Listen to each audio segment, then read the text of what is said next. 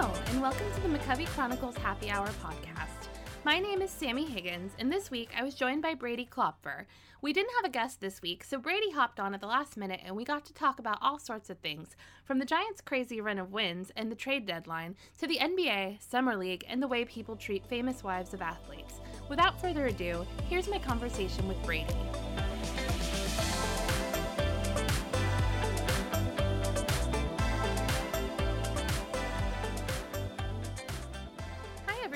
Today I'm joined by our own Brady Klopfer. Brady, how are you? I'm doing wonderfully, Sammy. How about yourself? I'm good. So thank you for joining me today. This week's episode is going to be a little bit different because we don't have a guest this week. So we're going to get to know Brady a little bit more, and we're going to be kind of all over the place. To start off with, Brady, can you tell the listeners a little bit about all of your many hats? Yeah, absolutely. So I am a writer alongside you at Wonderful McCovey Chronicles, writing about the suddenly extremely fun San Francisco Giants. I'm also a writer at Golden State of Mind, which is SB Nation's Golden State Warriors site. And then I do a lot of WNBA writing as well. I do some beat reporting for the Los Angeles Sparks. And I do some national writing as well, some podcasting there, some podcasting with the Warriors, obviously some podcasting with the Giants since I'm here. So yeah, pretty much anything Giants or basketball related, and I'm there. One of the things we like to do when we have guests on the show that we haven't done with you before is talk about like what made you fall in love with baseball kind of specifically and the Giants and sports more broadly. Yeah, so that's a great question that I don't have a great answer for, honestly, because I have loved baseball and basketball for longer than I can remember. It's one of those things that I don't have any recollection of being introduced to either sport. As far back as my memory goes, I loved baseball and I loved basketball and sports in general. Which is kind of funny because I don't come from a family that's particularly interested in sports. So somehow they kind of figured out when I was very, very young that it was something that I might be interested in. And, I remember playing catch and shooting hoops with my dad and my older brother when I could barely walk. So it's just kind of been a lifelong thing, for honest. And with the Giants in particular, I was born and raised in Mendocino County, which is about 3 hours north of the Bay Area. So there was obviously the proximity there for the Giants and the A's as well. But both of my parents, who were raised in the Bay Area, had been raised as Giants fans. Neither of them were extremely into baseball, but my dad as a kid had been into it, certainly had a lot of stories for me of sneaking his radio into class so that he could listen to Giants games and things like that. So even though they weren't big sports fans by the time that I came around, they both had that Giants connection of rooting for them when they were kids. So naturally, when it came time for them to introduce me to a professional organization, the Giants were the one, and I can't remember a time where I didn't love the Giants, to be honest. That's funny. I think you're a few years younger than me, and I'm always surprised because I hear stories now that I'm older that my dad, he's always been a Giants fan, but he would sometimes not waver to the A's, but kind of like switch his interest to the A's when the Giants weren't doing as well. So I'm always surprised that being born in the mid-'80s that I didn't end up an A's fan just because of the time period. Right. But then my first memory is watching the 89 World Series. So I get what you're saying about as long as I can remember, I was just baseball was part of life. And the second memory being the earthquake during that series. So did you kind of get into it more playing sports and then watching and listening, or what grew your interest? Was it playing it was first, because I was raised in a household that didn't have TV. We had ATV with a VCR, but we didn't have cable or anything like that. So it always all sports started for me with playing them, and I was fortunate enough to be raised on a big piece of land. I was homeschooled with stay-at-home parents or work-from-home parents and stay-at-home parents, and so they kind of fostered that playing outdoors with me. So we played baseball in the yard all the time, and then my grandmother lived up the hill from me, just like a 5-minute walk up the hill through the woods. Was it over the river? Right. I was about to say it's starting to sound like a fairy tale here. But she was right up the hill, and she had a cable subscription. So at some point, I started getting introduced to, oh, you can watch sports. And then it was kind of I could go watch sports whenever I wanted, as long as, I was willing to go take the walk up to my grandma's house. But for the most part, it was playing and even listening on the radio. Honestly, most of my Giants consumption as a kid was on the radio, because I could just sit in my room or even sit outside while I was playing baseball with myself sometimes, and just turn on the radio loudly and listen to the calls of the game. So as a kid, it was a lot more radio and a lot more playing than actually watching. Mm-hmm. But a little bit of all. And do you have siblings? Yeah, 2 siblings, both older. Oh, okay. So were either of them, did they play with you, like sports with you? My brother did. He is not as into sports as I am, mm-hmm. Which is kind of a bummer because he's a much more gifted athlete than I am. Oh no. I am not athletically gifted at all, and my brother is quite athletically gifted. He was never a sports fan in the fandom sense. Like, he didn't like watching sports. He didn't. Mm-hmm. He wasn't a fan of the Giants or of any team, but he really liked playing baseball. Mm-hmm. So we had a lot of fun as kids playing a lot. He was a first baseman, a pretty good first baseman, and we used to play this game all the time, where we would set up a base in our yard, a first base in our yard, and my dad would hit me grounders, and I would pretend to be a shortstop, mm-hmm. and my brother would be the first baseman. And we would just do this over and over, where I would field a grounder, throw it to my brother, and he would, go through the whole act of running back to first base, getting his footing right, stretching out for the catch. So that was kind of the bulk of my playing was playing that game with my brother. And how did you get into sports writing? Oh, so it was a kind of long and circuitous route for me. When I finished high school, my dad thought very strongly that I would make a really good coach, mm-hmm. Because he thought, it didn't work out as a player, but maybe it'll work. You understand the games, you could make it as a coach, and that never appealed to me at mm-hmm. all, because it always felt to me like settling a little bit, because as a kid I had just wanted to be an athlete so badly that like settling for being a coach just felt like second place in a way. Mm-hmm. And then I went to college and I studied writing, and fell in love with writing as much as I fell in love with sports. And then a long time ago, 6 years ago or so, I had just moved to Los Angeles. I was working at a restaurant. I half quit, half got fired. I've done that. Yeah. You know the drill. I do. And I was looking for another restaurant job because I'd moved to Los Angeles to pursue film acting and screenwriting, and I was trying to find something that had a flexible schedule. And all of a sudden, on a whim, I decided, all right, I'm going to try to see if I can do writing instead of, toiling away bussing tables. Mm-hmm. So I went on Craigslist, honestly. I found a job writing about the Giants. Oh, wow. That I somehow got despite not having any experience in sports writing. Mm-hmm.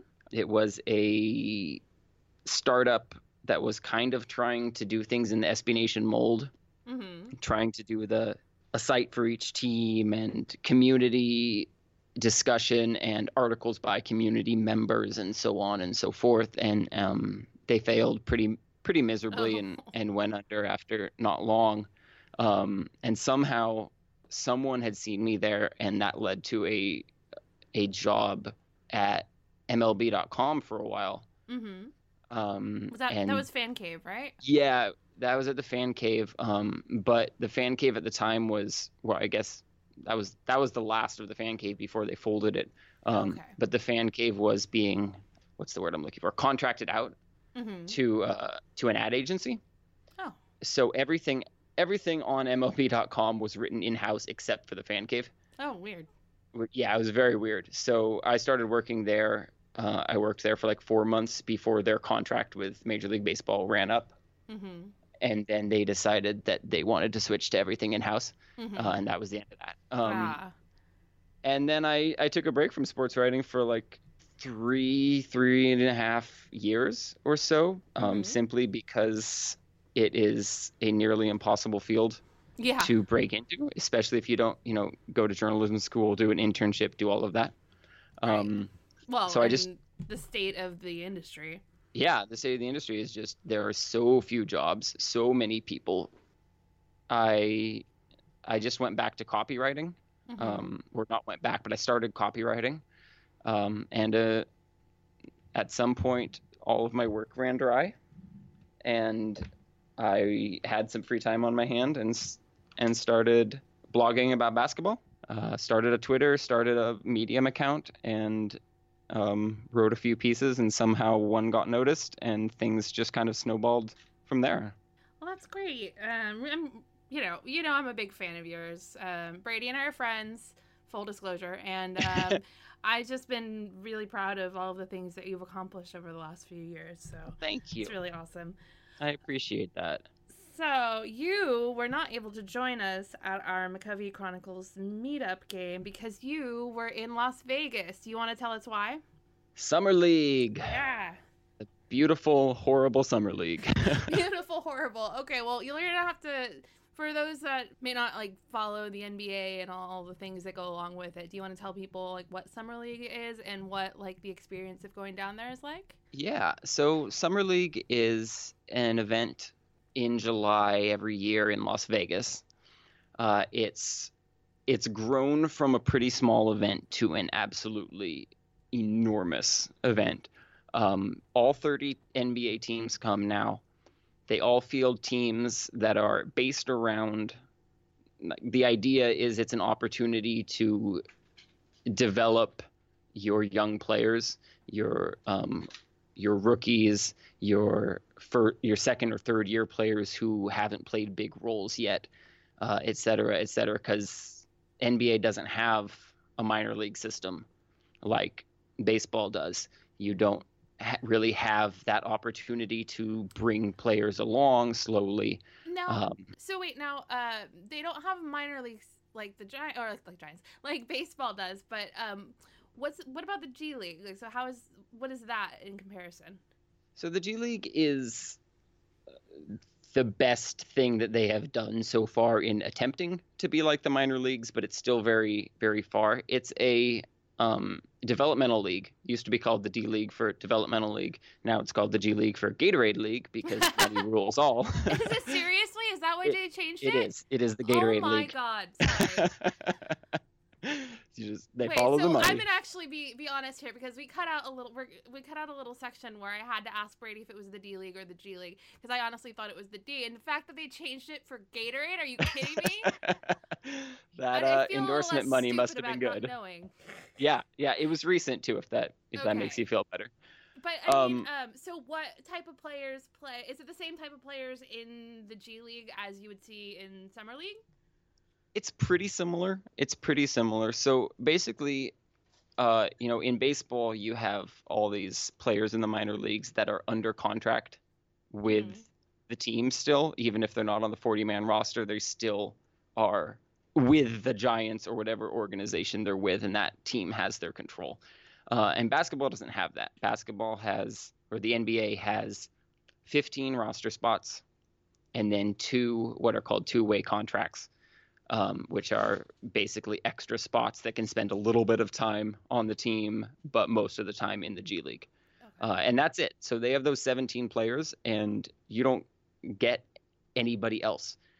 So the G League is an opportunity for teams to kind of develop those players at the back of the rotation a little bit who maybe aren't getting minutes anyway. And can they stash players there just in case? They can stash their own. Not NBA like caliber players you're gonna find, on the court playing good minutes, but like players that they might want to bring up just in case later. In theory, like you can, but you don't actually have any control. So if you're trying to stash a player on your team in case you want them later, if they're not occupying one of your 17 contracts, any team can come along and give them a contract. So it creates a very funny, like the Warriors did this last year. They had a 17-year-old player in their G League, a guy named Alen Smilagic, who that's how you pronounce that. Okay, sorry. is a hard to pronounce name, and I've said it wrong so many times. But Smilagic, but they signed him to their G League squad last year when he was 17 and ineligible to enter the NBA. Mm-hmm. And they thought he was so good that they basically shut him down so that other teams wouldn't see how good he was, so that when the draft came around this year, they would be the only team interested in drafting him. So he's not old enough to play in the end or to be eligible for the draft? He wasn't last year. Right, but he can still play in the G League? Yeah, so the G League they're trying to become an alternative to college. To eliminate the one and done situation. Right. It's been very slow. There have only been a few people who have actually gone that route. Mm-hmm. But there's some reasons to do it. Oh yeah. Chief among being you can be paid legally. Right. I mean, we could do a whole episode about the NCAA. So let's just move on. Oh yes. So anyway, that long story short, G League is. Most of the players on a G League team aren't actually under contract with the NBA team associated with that G League team, and they can be contracted by any team. Okay, so back to Summer League, which is what we were going to talk about. So now, what is it like down there? Because I have almost gone, and I've heard stories about just that it's a wild time for all of the, especially basketball media people. Yeah. Anything you can talk about. It's wild.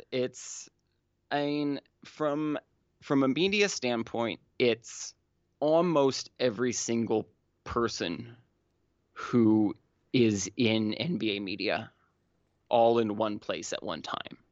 Are we talking like the big name people too? Oh, absolutely. Yeah. Wow. And so it's just one of those places where you're standing there or you're sitting there and you're just next to, Adrian Wojnarowski or Shams Charania or Zach Lowe or, Bill Simmons or whoever. And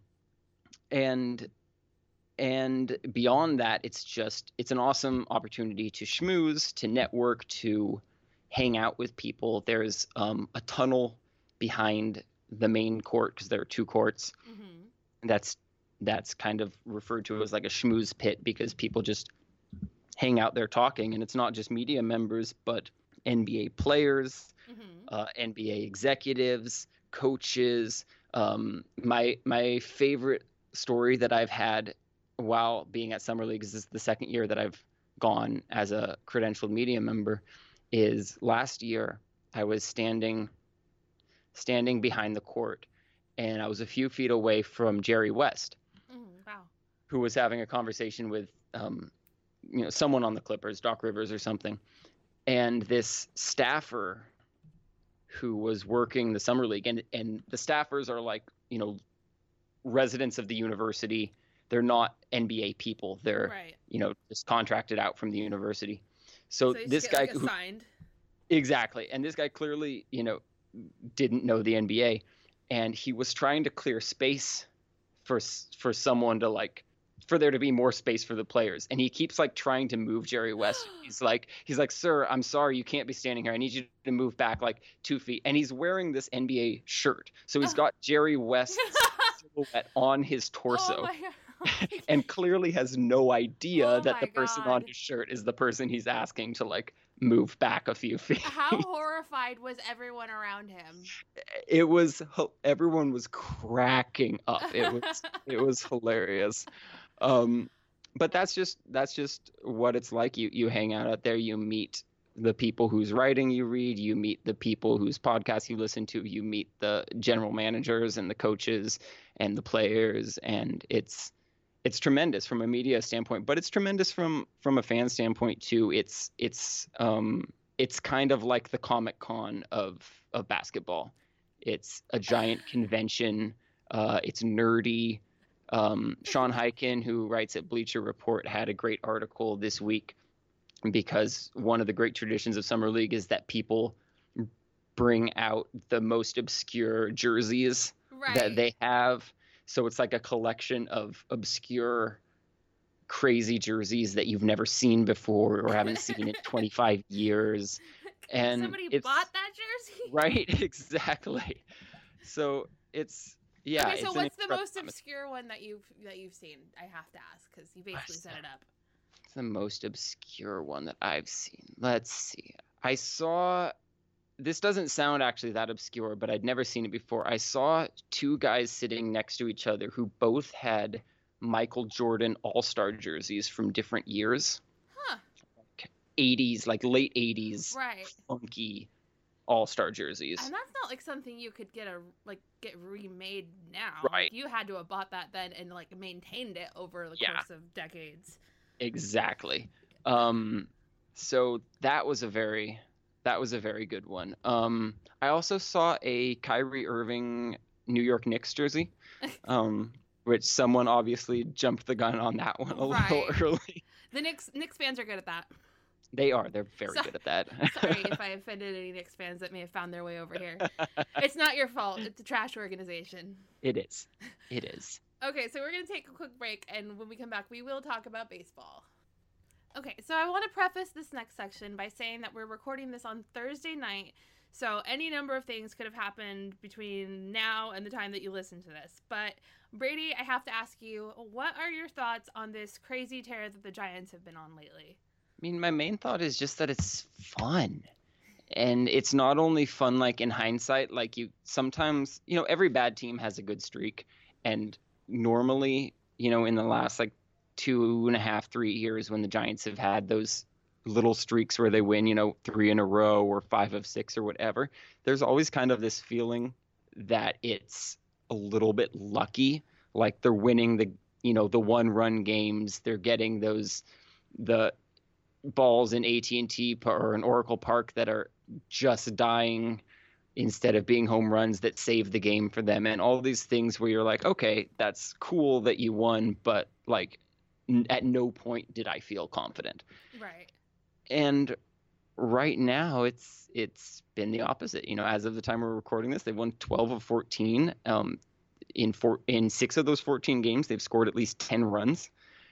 They've had one of the best offensive stretches in the history. They've had the best offense in baseball this month.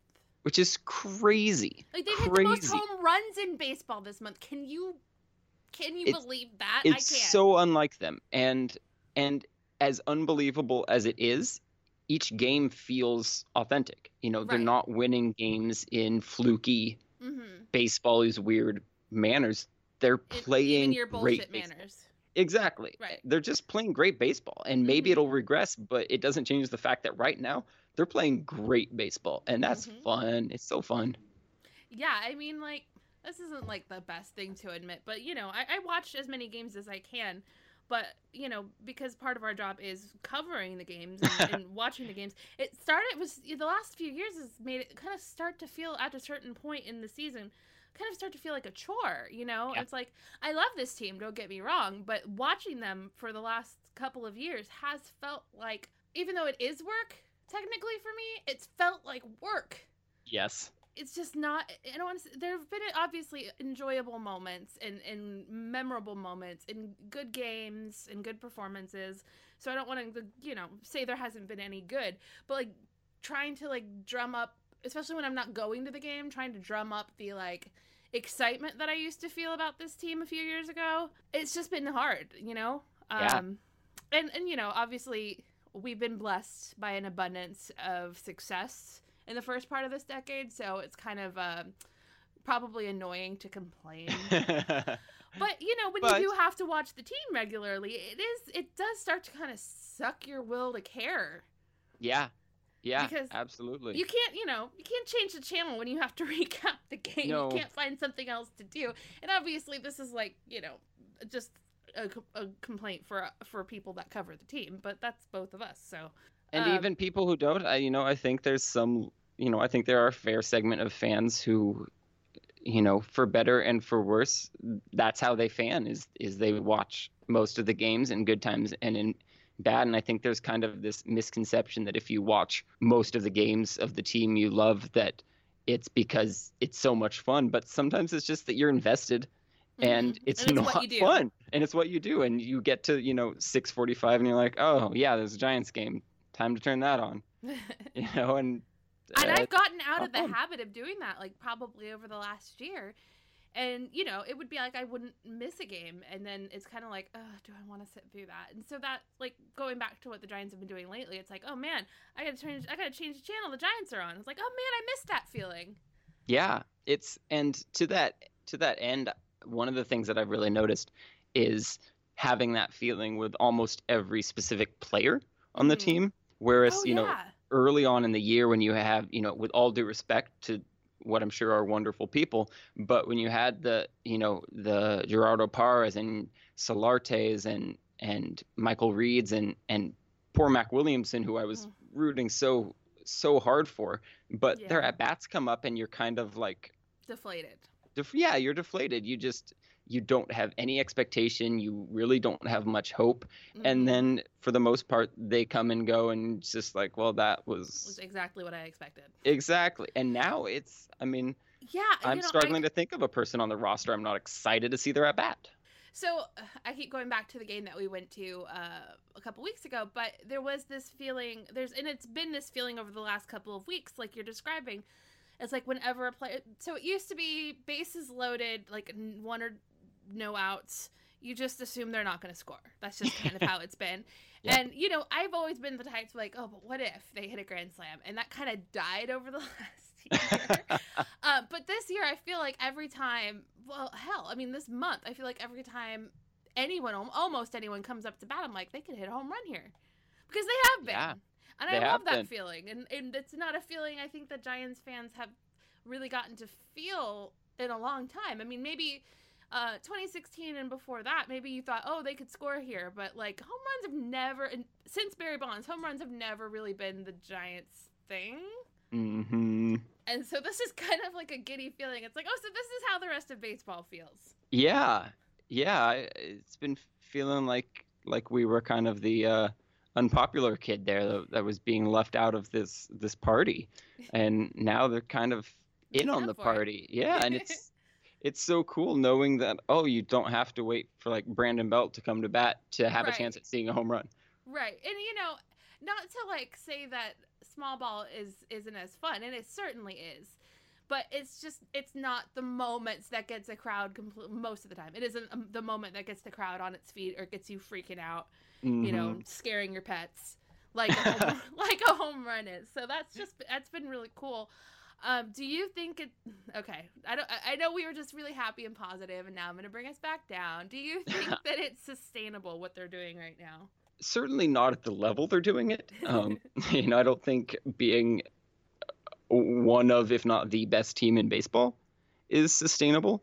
I do think playing good baseball, playing, comfortably above 500 baseball is, I don't want to say expected, but quite Possible? quite possible. Okay.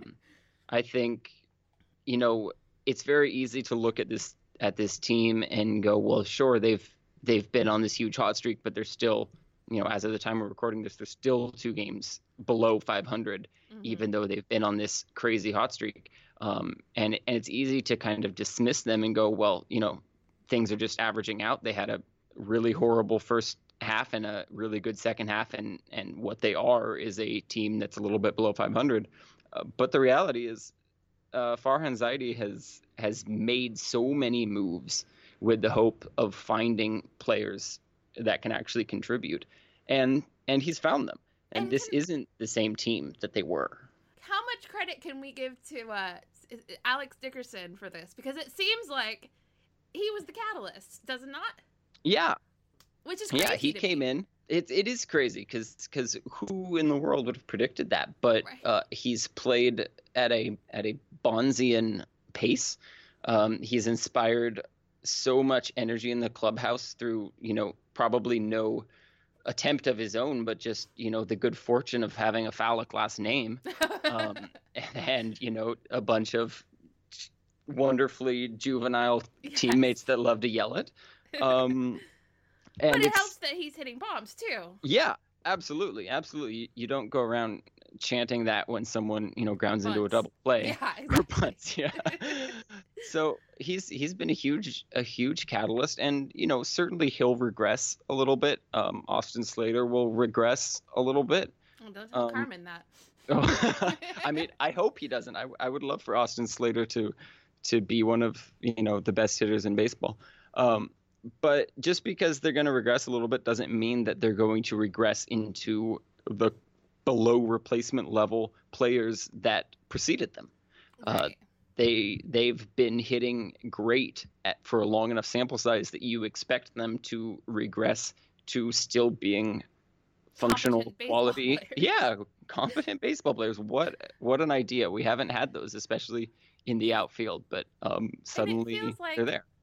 I made a joke about this on Twitter, but it feels like they just kind of took a nap halfway through 2016, and now they are finishing the 2016 season. I love that's what that. It feels like, because it's like right after the All-Star break in 2016, they just crashed and burned. I mean, they still obviously made the playoffs because they had been the best team in baseball for the first half. Well, I don't remember if they were, completely the best team, but I know that they were one of them. I think so. And that coasted them through to the playoffs, and we all know how that goes. Oh, and we'll revisit that one in a little while. But then the last 3 years have been such just like they didn't care, Yeah. And I don't think that's a fair thing to put on them, because I'm sure that they care. But that it's like these good players. It seemed like they were regressing well before their time. Mm-hmm. So it's kind of nice to see not just the new people, but some of the old faces start to Brandon Crawford. Oh, yeah. He was looking not great this season. He was looking horrible. I mean, he's a good-looking man, so well, let's get that's that true. out He of was the looking way. great in that regard. Right. But I mean, even his defense had just it's not like he wasn't giving effort. It's just that it wasn't there, and he wasn't moving as sharp.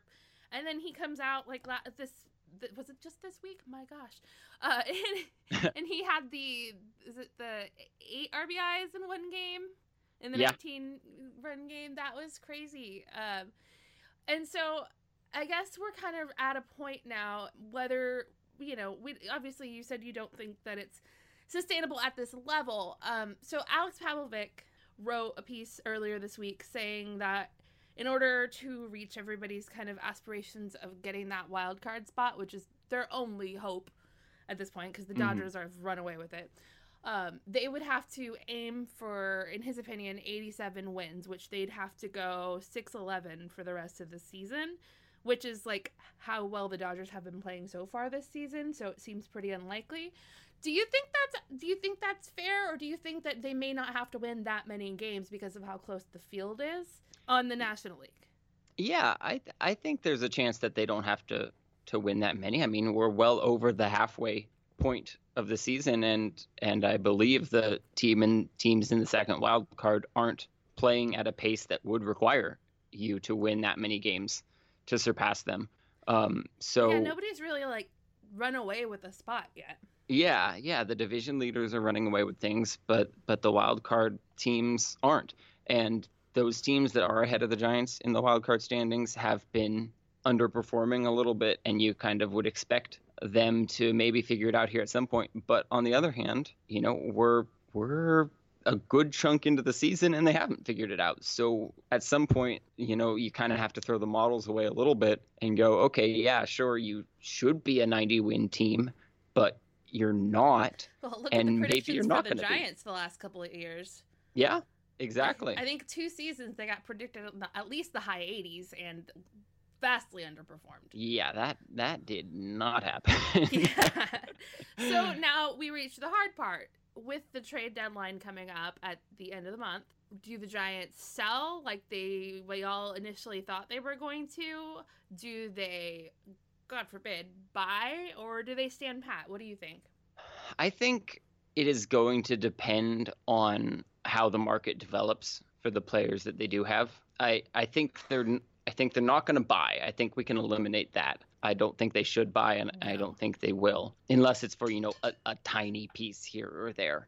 Right. Maybe if they have like an injury or something that they need to fill in. As for whether or not they sell or stand pat, I think a lot depends on how the market develops for players like Madison Bumgarner and Will Smith, and beyond that, how Farhan Zaidi feels like discussions have gone with the representatives of those players, because I feel like that's kind of a glossed over point when we talk, because it's kind of been a foregone conclusion since training camp that Madison Bumgarner, Tony Watson, and Will Smith are going to be traded. Sam Dyson, if he has a good year, which he has. Well, see, actually, this was the point I wanted to bring it back to the 2016 NLDS, is that, so this is my nightmare scenario, one of my nightmare scenarios. So the Giants maybe don't sustain what they're doing right now, but manage to play good enough baseball to get into the playoffs, which is a long shot, I'll give you that. But remember how 2016 played out when Matt Moore had arguably one of his best performances of the season, and only to watch the bullpen piss it away. And now imagine that again. We have arguably one of the best bullpens in baseball this year, which is a nice and rare treat. And I feel like if we got rid of all of the bullpen arms for prospects that aren't going to help the team, if they make the playoffs and they lose because of the bullpen, that's my nightmare scenario. Yeah, I mean, that would be as heartbreaking and cruel as you can possibly draw it up. And it's one of those weird things. Bullpens are so odd because we know, through the advanced metrics and whatnot, that they're not as important as starting pitching or as hitting, but they can be just the glaring difference in a single game. And you can look at, whoever the team would replace Watson and Smith and Dyson with, it might be a difference of like, half a win above replacement. But if you then get to could be the game that sends you home from the playoffs. Exactly. So it's a hard one to figure out. But I do feel like with how well they've played lately, that it has to at least be on their minds that their window to contend could open as early as next year. And so much of the discussion has been, prior to the season is, well, when are they going, when can we reasonably expect them to return to being a good team? Is it going to be... That's kind of opposite of my thoughts on it, because I feel like this could be their last window of contention with this era. Interesting. Okay. Because you have your Buster Posey, Brandon Crawford, Brandon Belt, who am I forgetting? Pablo Sandoval. Your older players that have been in this throughout most of this run or part of this run, who may not be with the team or would likely not be with the team by the time that they're good again, because I don't know. That's the way that I see it. No, possibly. that's a very fair. That's a very fair assessment. I can't see them rebuilding with these players, with the older players that they have. Like, I can't see them being contenders in the future with this same group. Yeah, no, that's totally fair. And if that's the case, I think you just kind of have to bite the bullet and sell some pieces off. But if you think, I'm just curious as to what the internal views are of the internal evaluations are, because if they're looking at it and going, okay, well, Alex Dickerson, Mike Yastrzemski, Austin Slater, these guys are good, and they are going to be penciled in as starters from day one next year. Oh, how nice would that be? That'd be wonderful. To know who your outfield is going to be. Yeah, that hasn't existed for like a decade. But if they feel like, okay, we can run back the team that's been playing at an above average pace for these last 2 months, then I think you have to at least entertain the thought of, well, what does a team-friendly extension look like for Madison Bumgarner? Because if they think there's a chance, the concept of trading him has always kind of rested on the idea of you're not going to be good again until 2021 or 2022. But if they at all feel like, well, maybe you're going to be good in 2020, then why are you trading the guy when he has made it clear that he wants to be here and doesn't care that much about money? And maybe you get him for something super team friendly, like 4 years and $50 million. And if you're trying to win in 2020, that's probably better than what you're going to get for him on the trade market. It's funny to me is I feel like actually Madison Bumgarner is the one that makes the most sense to trade this year. And I mean for both parties. The Giants could maybe get something good for him. I feel like by saying I feel like they could replace him, I don't mean like exactly replace to his caliber, but Right. they could replace him in the rotation. And honestly, I feel like it's his best bet as a free agent, because if he sticks around and he's slapped with a qualifying offer, Right. does he face the same fate as other free agents have over the last couple seasons? Right. And maybe he does want to play with the Giants still, but there's nothing stopping them from signing him if they trade him this year. True. So I feel like financially, I think him being traded this season is in his best interest, but Yeah. that might not be something that he is interested in. So And I agree with you that I think it makes sense for the team. I think it's ultimately what they will do. And I'll, as sad as that would be, I would certainly support them trading him. But I do think that the winning streak has to, at least because it's coming primarily due to the contributions of players who maybe do factor in a little long term, like your Dickersons and your Slaters. I do think that they have to at least be thinking about what does next year look like instead of further down the road. Yeah, I just feel like this is such. I saw everybody mocking somebody who said this online earlier, and fair enough.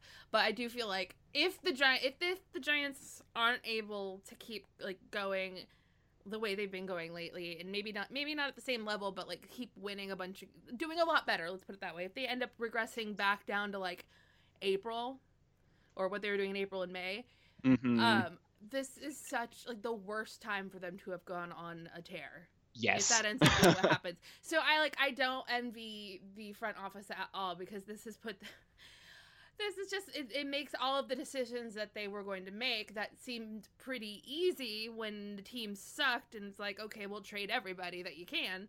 And now it's like, oh, wait, they're winning every game. Yeah. And you don't know if that's going to continue. And I don't envy them. And I don't really want to speculate on what I think they'll do, because who knows? Who knows? Well, no, you may know now, but we don't know right now. But we don't know when we're this recording last week. But also, it's one of those awkward things where, like, I feel like people are going to be quick to judge whatever they do don't do. And so much of these is why I kind of always hesitate to say whether a team should or shouldn't trade a player is like, without knowing what the trade packages are, who can really say? Because like, if they keep Bumgarner, it's so easy to say, well, you made an idiotic move, you should have traded him. But what if no one really offered anything decent? Right. And that usually, at least in baseball, that usually doesn't really come to light. So we don't usually get that context.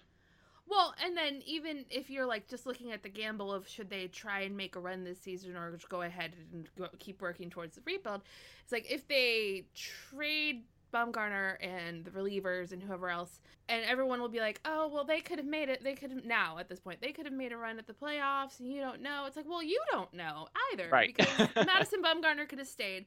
Will Smith, Watson, Dyson could have all stayed, and whoever else. And they still could have just regressed. So it's like, I really feel like you're damned if you do and you're damned if you don't, unless they make the playoffs with whatever decision you make. And that's a shitty position to be in. It is. It's a horrible position to be in. And I certainly have a lot of empathy for the people who have to make those decisions, because it's kind of one of those situations where they have to know that they might not be looked at fondly until sometime in the future when they prove that they can build a consistent winner. And that's just the danger of taking over a bad team, is that you are going to be judged on every move until you prove that you know what you're doing. And you can't prove that to most people until, 2, 3, 4 years down the road. I think one argument to not argument because this is some of the arguments I make aren't so much from a reason or logic standpoint. They're from a fan perspective and the type of fan that I am, in that this is Bruce Bochy's last season, and there's a big part of me that feels like right now with the way that they're playing, I'm like, give it a shot, man, because wouldn't that just be the most like epic conclusion to this story of this decade of Giants baseball, for the Giants to come back and even your bullshit in 2019 for Bruce Bochy's last season. I mean, you couldn't script it better. But that's why I'm a writer and I don't run a baseball. Yeah, very. Okay, we're gonna take a quick break and we'll be right back. So Brady, you have had 2 tweets go kind of viral over the last couple of days. Can you tell me about the one that you filmed at the Sparks game today? Yeah, so for a little context, every WNBA team has what is called Camp Day, which is a game they have during the day on a weekday. So this was a game between Los Angeles and Dallas. It was 12:30 in the afternoon on a Thursday. And the concept is that it's a chance for a bunch of young kids to come to the game.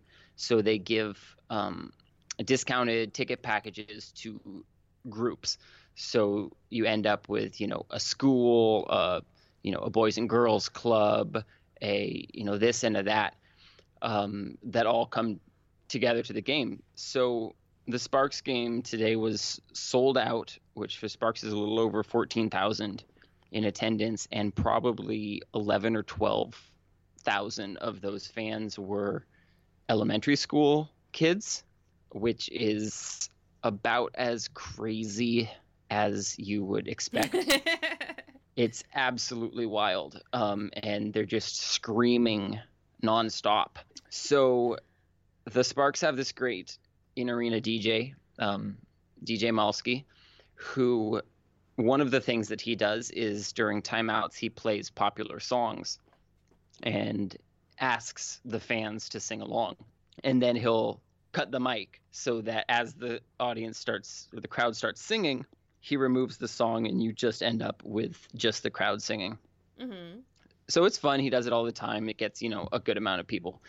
But this time with, 12,000 kids or so, they were hyper and excited and singing every song, at the top of their lungs as excitedly as they could. And fittingly, he played Old Town Road, and the kids lost their collective minds in the most ridiculous of ways. So I videotaped a chunk of it, which featured, him cutting out the audio during the chorus and just all these kids screaming, "Can't nobody tell me nothing." I apologize to everyone's ears, but that was what it sounded like. And put that on Twitter, which somehow made its way back to Lil Nas X, who retweeted it. Yeah, I got a tweet from you a few hours ago.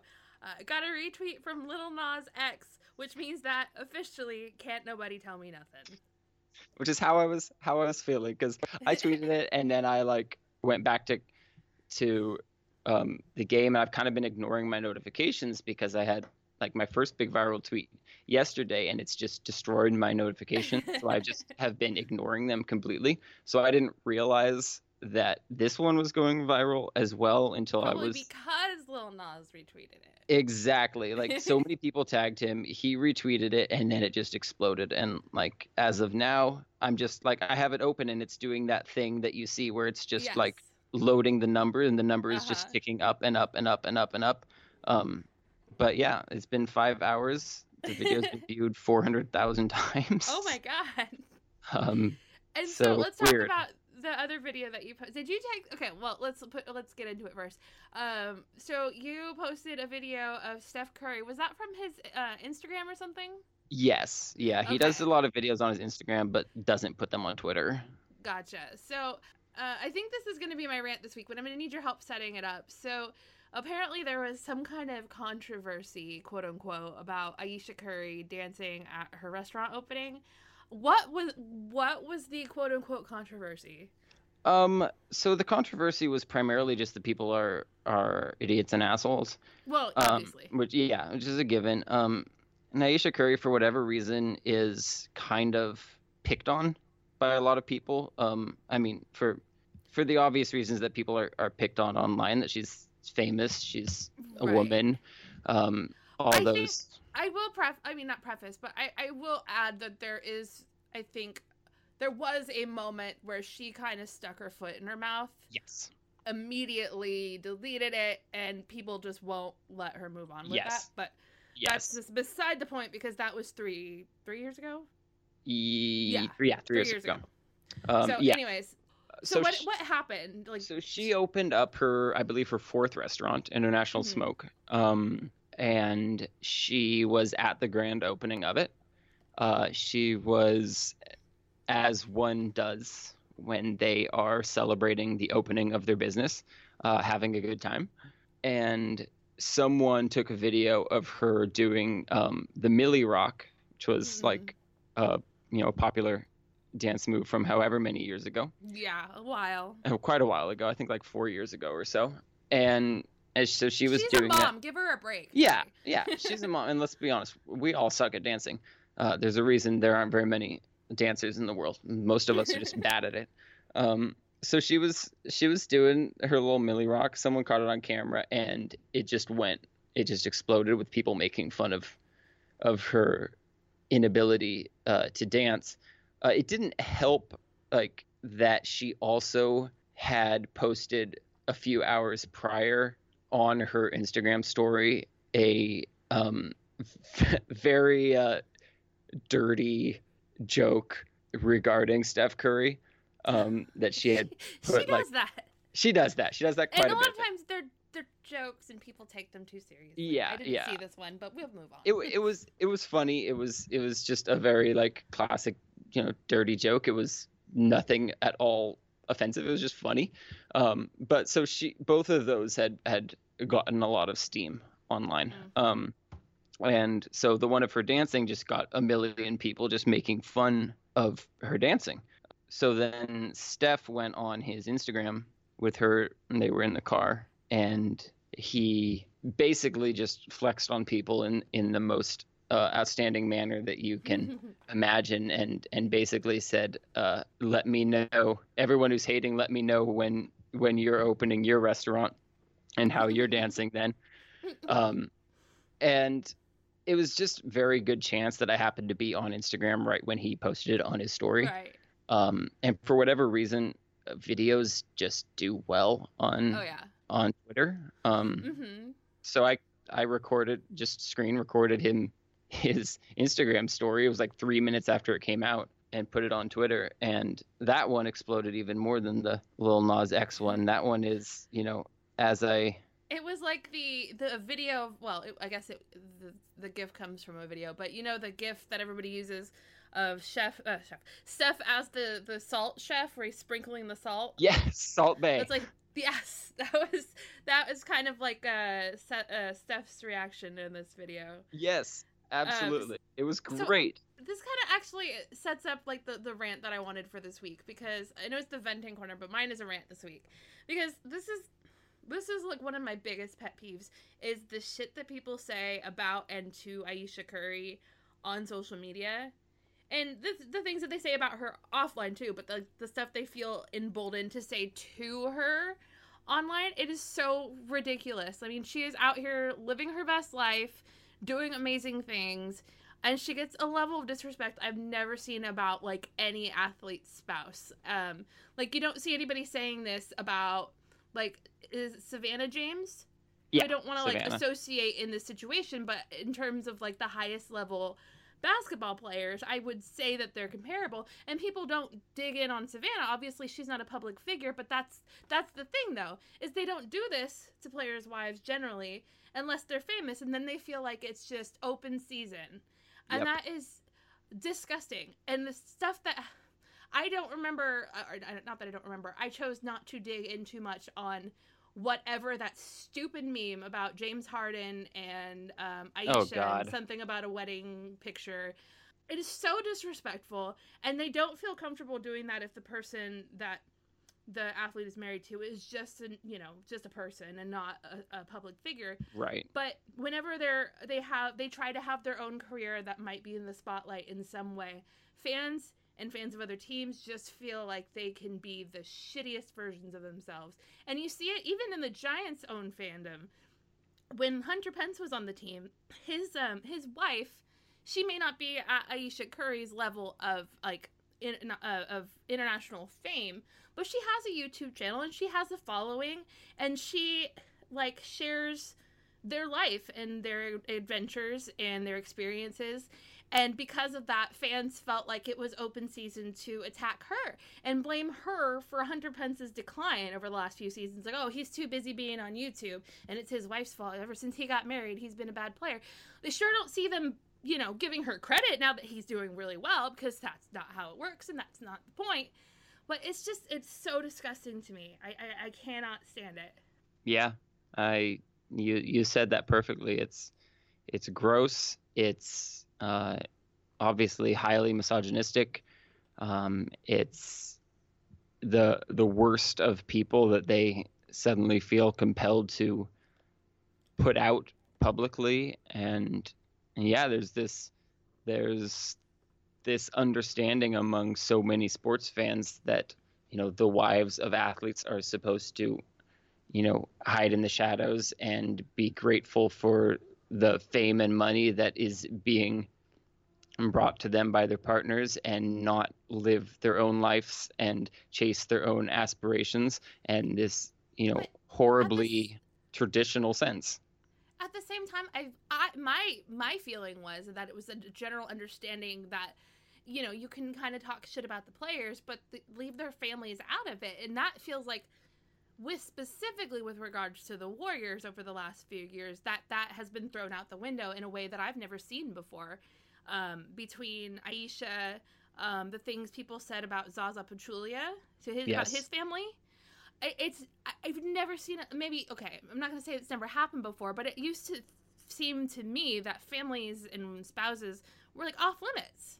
Yeah, and they absolutely should be, and I don't know how that's changed, why that's changed. I mean, I think with Ayesha, a large part is because she has made herself a public figure, and people suddenly think that means that now they can say whatever they want because she has chosen her own career that puts her somewhat in the spotlight. But the reality is, no one who says bad things about her is saying those bad things about Ayesha Curry, the celebrity. They're saying those things about Steph Curry's wife, Steph Curry's family, and that's where it's gross. They're aggressive and physically aggressive. People get in her face. People get in Sonia's face, his mom. Yeah. It's just I'm disgusted. I'm disgusted by all of it. I have been for years. There was a grace period, I would say, in 2015, where the Curry family was just the darlings of everything. And I don't know what triggered the massive turn people had on against them, but it has just been nothing. It's been huge. People talk about their freaking kids in awful ways to Ayesha. You don't really see people saying it so much to Steph, though, because it's oh, well, I'll say it to the mom because it'll hurt more. People are sick. And obviously, this represents a very tiny, tiny portion of sports fans, but they are sometimes the loudest and hardest to ignore. Yeah, and as tiny as they may be, it's still a notable chunk. It's still especially to them, to Ayesha. I'm sure that's the stuff that sticks out to her. Absolutely. How can it not? You wanted to talk about for your rant. Yeah, well, my rant is going to pale a little bit in comparison to that one because it's just not as important, honestly. That's okay. But it's nice to balance it out. Yeah, that's true. That's true. But mine is just that watching this run that the Giants have been on, I know that we all fan differently, and that's one of the great things about sports. But I feel like there is a temptation often among sports fans to be overly pessimistic, I guess, to not enjoy what's actually in front of them because they're too preoccupied with what should be or what will be. And I think baseball fans in particular, because baseball, I think more than any other sport, represents the difference between process and results. And so often you have teams that are winning, but you know that the regression is going to come, and you know that they're way overperforming their projections for a reason, and it's going to get bad eventually. And so often I think fans can't necessarily separate those possibly pessimistic ideas with what might be a fun and optimistic package that is directly in front of them, and aren't able to ultimately enjoy it. And for me, at least, the greatest thing about sports is the hope they inspire, and the optimism they inspire, and the idea that the unthinkable might occur, and we might see something that we haven't seen before. We might see something that challenges our expectations and our beliefs. And the laws of physics sometimes. Yeah, the laws of physics, absolutely.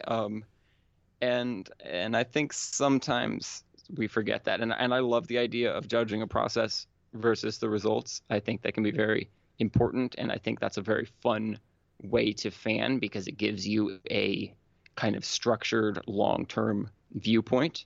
Mm-hmm. But that doesn't have to come at the expense of what is in front of you. I think those things are a lot more compatible than some people think they are, and it's very possible to recognize when something isn't sustainable, or at least when you don't think it will sustain, while also absolutely loving that it's happening Right. when it happens. Enjoying the experience.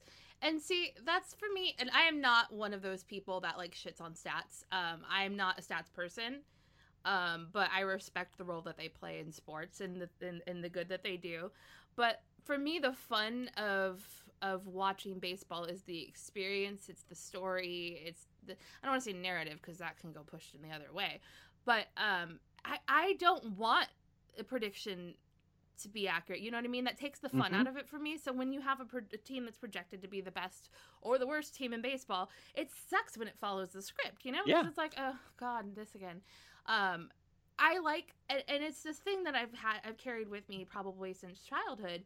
I love, like we talked about earlier with the home runs, I love that feeling of, but what if? And that hasn't completely been drained from me yet. It's always this, but what if they keep playing like this? And obviously they're not, I don't want to say obviously. I don't believe that it's possible for them to like rise and catch up to the Dodgers unless there's a massive collapse that we haven't seen before. But I like that feeling when I like that point in the season when they're not so terrible that they're completely out of it and they're still kind of in the race and the games matter. And I'm not ready to give up on that. I like that investment, and that's part of the entertainment and the experience. Because when they get to the point in the season where they're eliminated, then it's like, what's the point? Like, I get the logic and the reasoning people have for like rooting for tanks and rooting for draft picks and rooting for trading everyone's favorite players. But for me, like, the way that I enjoy baseball is as an experience and not as pretending to be the general manager. Yeah. And trying to think like a general manager. That's not fun for me. That's never been a career ambition of mine. Baseball is entertainment in a way. I mean, you know what I mean? Like, you're watching this for entertainment. Like, you're not watching I mean, we're watching this for work, but it came from a place of watching it for entertainment. And it's not entertaining to me to root for them to lose. Right. Even if it may make sense in terms of them getting a good draft pick. I don't understand why you would root for a team or say you root for a team if you're rooting for that team to lose and you're getting mad when they win. Like, that drives me insane. Yeah. Sorry, I've turned this into my rant. No, I love it, and I agree. And you know, everyone does it in their own way, but it can be grating. But this is a little bit tangential to that, so I guess this is kind of like a branch of a new rant. But and I hope this makes as much sense when I say it out loud as it makes in my head. I'm not positive if it will, but there was a few years ago when Zach Greinke was on the Dodgers, when he and Clayton Kershaw were two of the primary candidates for the Cy Young Award. and there was some debate and discussion as to who should win. And Clayton Kershaw had much better advanced stats, his FIP and all that, and, strikeout to walk ratio, and, all those things pointed to him being the better pitcher. But Zach Greinke, as his teammate, and therefore, having the same defense behind him, the same opposition that he's facing and whatnot, had a much better ERA. Mm-hmm. And there was some discussion, who should be the Cy Young winner. And most people felt, well, Clayton Kershaw should be the Cy Young winner. All the advanced stats say that, he is the better pitcher. And my feeling was, so many of those advanced stats are predictive, which is really important. Mm-hmm. But, there's a pretty big difference between predictive and descriptive. And so many people said, well, Zach Greinke's ERA was so low because, he got lucky with sequencing. All his hits were well spread out instead of having them in the same inning, et cetera, et cetera. And my feeling was like, well, yes, if you're looking at it going forward, you can make that proclamation. He got lucky. Maybe this isn't going to happen again. But if you're looking at it in a descriptive manner, which is how the season, Cy Young Award should be. How it should be, and how the season ultimately is measured, is descriptive, mm-hmm. Then you have to look at what actually occurred. And even if you don't give him credit for the sequencing, the reality is he was the person on the mound when that sequencing transpired, and the results were better.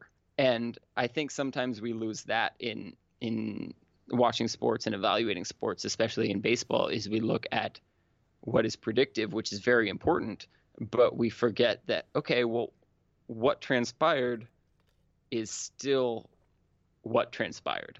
And, there's a reason that the play of the game goes to the person who hit the go-ahead home run in the 8th inning, even if they're not the best hitter on the team. Right, not the person who was most likely to have hit it. It doesn't mean that person should hit cleanup the next day. It doesn't mean that you should make them the most valuable player, but they're still the most valuable player of that game, even if that was statistically unlikely, and they deserve to be recognized as that. Mm-hmm.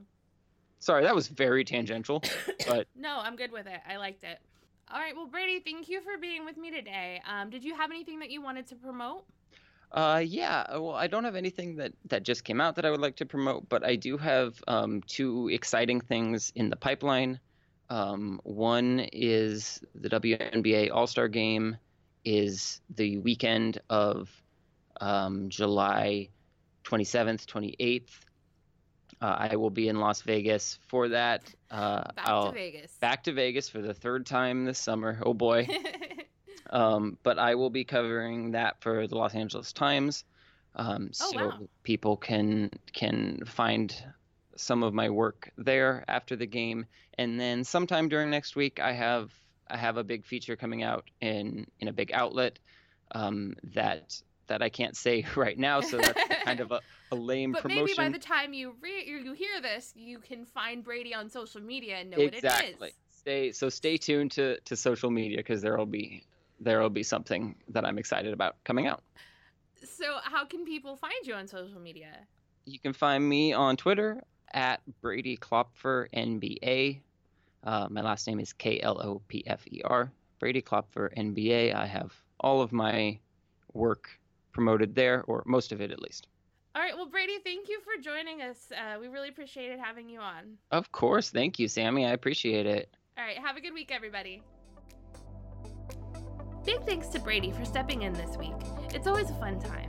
Make sure you're following him on Twitter to find out what his big feature is going to be and follow all of his work. And make sure you're subscribed to the McCovey Chroncast podcast feed so you can always catch new episodes of the Happy Hour, the OG Chroncast, and the Prospect Podcast. Thanks for listening, and have a great week.